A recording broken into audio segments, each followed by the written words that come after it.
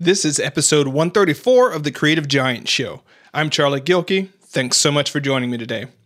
Today's episode is a requested reading of a previously published post on productive flourishing named 5 Ways to Get Through the Creative Red Zone. The article lists 5 ways to get creative projects through that indefinitely almost done sort of kind of maybe stage and into the finish line. Ready? Let's do this.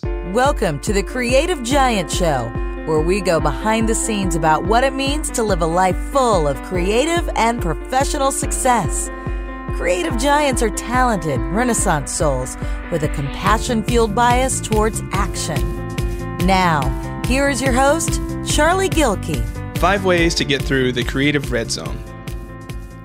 Have you ever been near the end of a project and it just seems to languish indefinitely? And no matter how much you work on it, you feel as if you have just as much to do as you did before you started the last push. If so, you've been in the red zone of a project.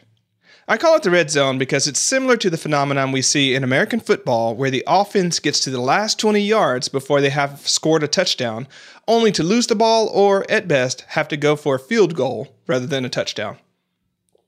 In football, it's fairly obvious why there are so many red zone turnovers. For one thing, the defense locks down and has less field to cover, so the offense has fewer options for how to push the ball forward. Then there's the fact that offensive players do one of 3 things. 1, they take it for granted that they're done and don't give it 100%. 2, they succumb to the fatigue of having driven the ball 60 yards. Or 3, they get overexcited and make mistakes because they're thinking about it too much.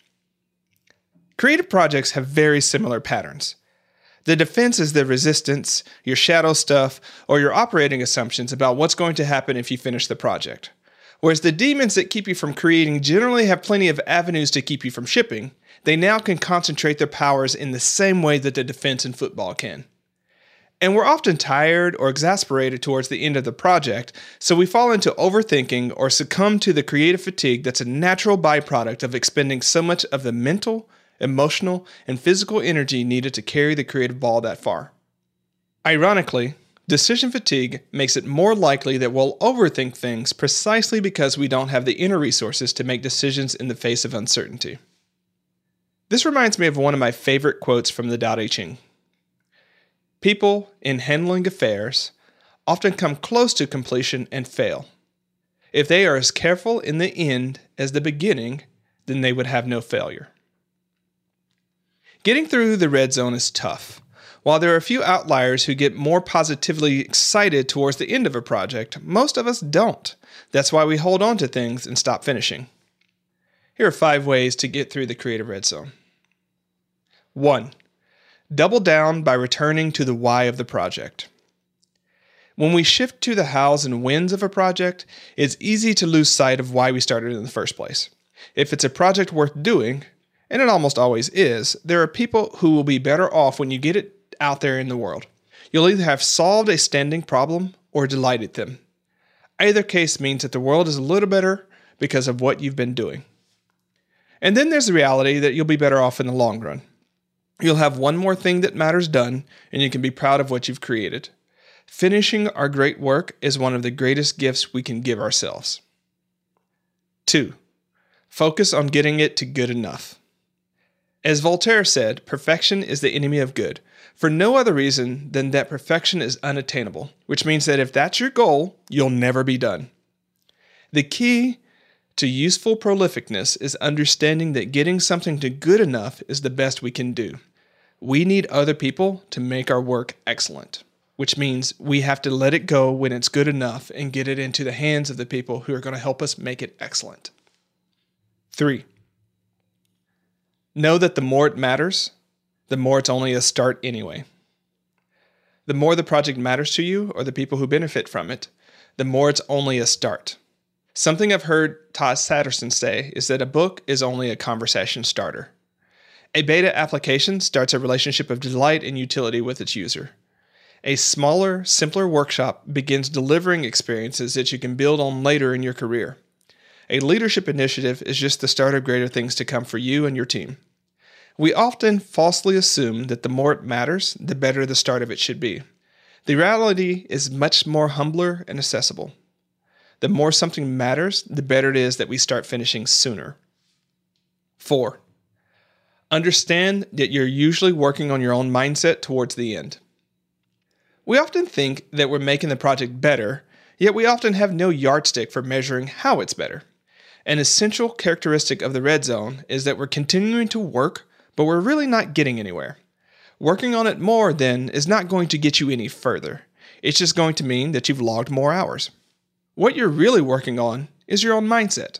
You're telling yourself that if you put more work into it, those people won't be able to complain about the value of your work because you gave it everything. You're telling yourself that the next edition is going to pull things together and complete the set. Or that this word, line of code, additional white space or flare, or piece of supporting research will make it that much better.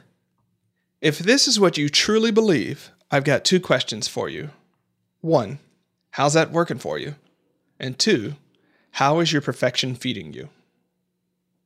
5, do your work, then step away. I'm one of the worst people about stacking the deck in my favor and ensuring that I get the outcomes I want. The problem, of course, is that there's only so much you can do with creative work to ensure that it's successful. If it's overproduced, it fails worse than if it's incomplete but true to the spirit of the project.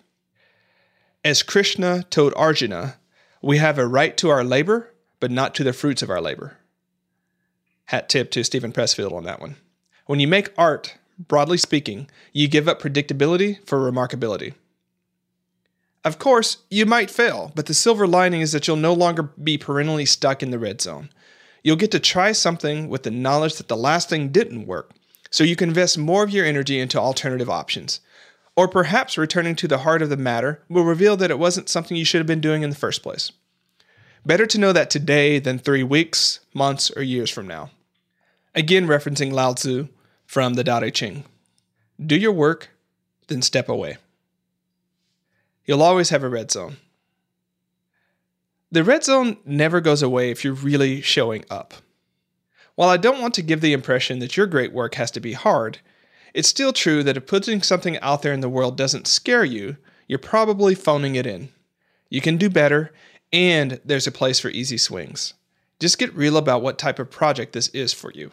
Hint, if there's an easy swing, that's all the more reason not to hang on to it. Do it well, but get it done.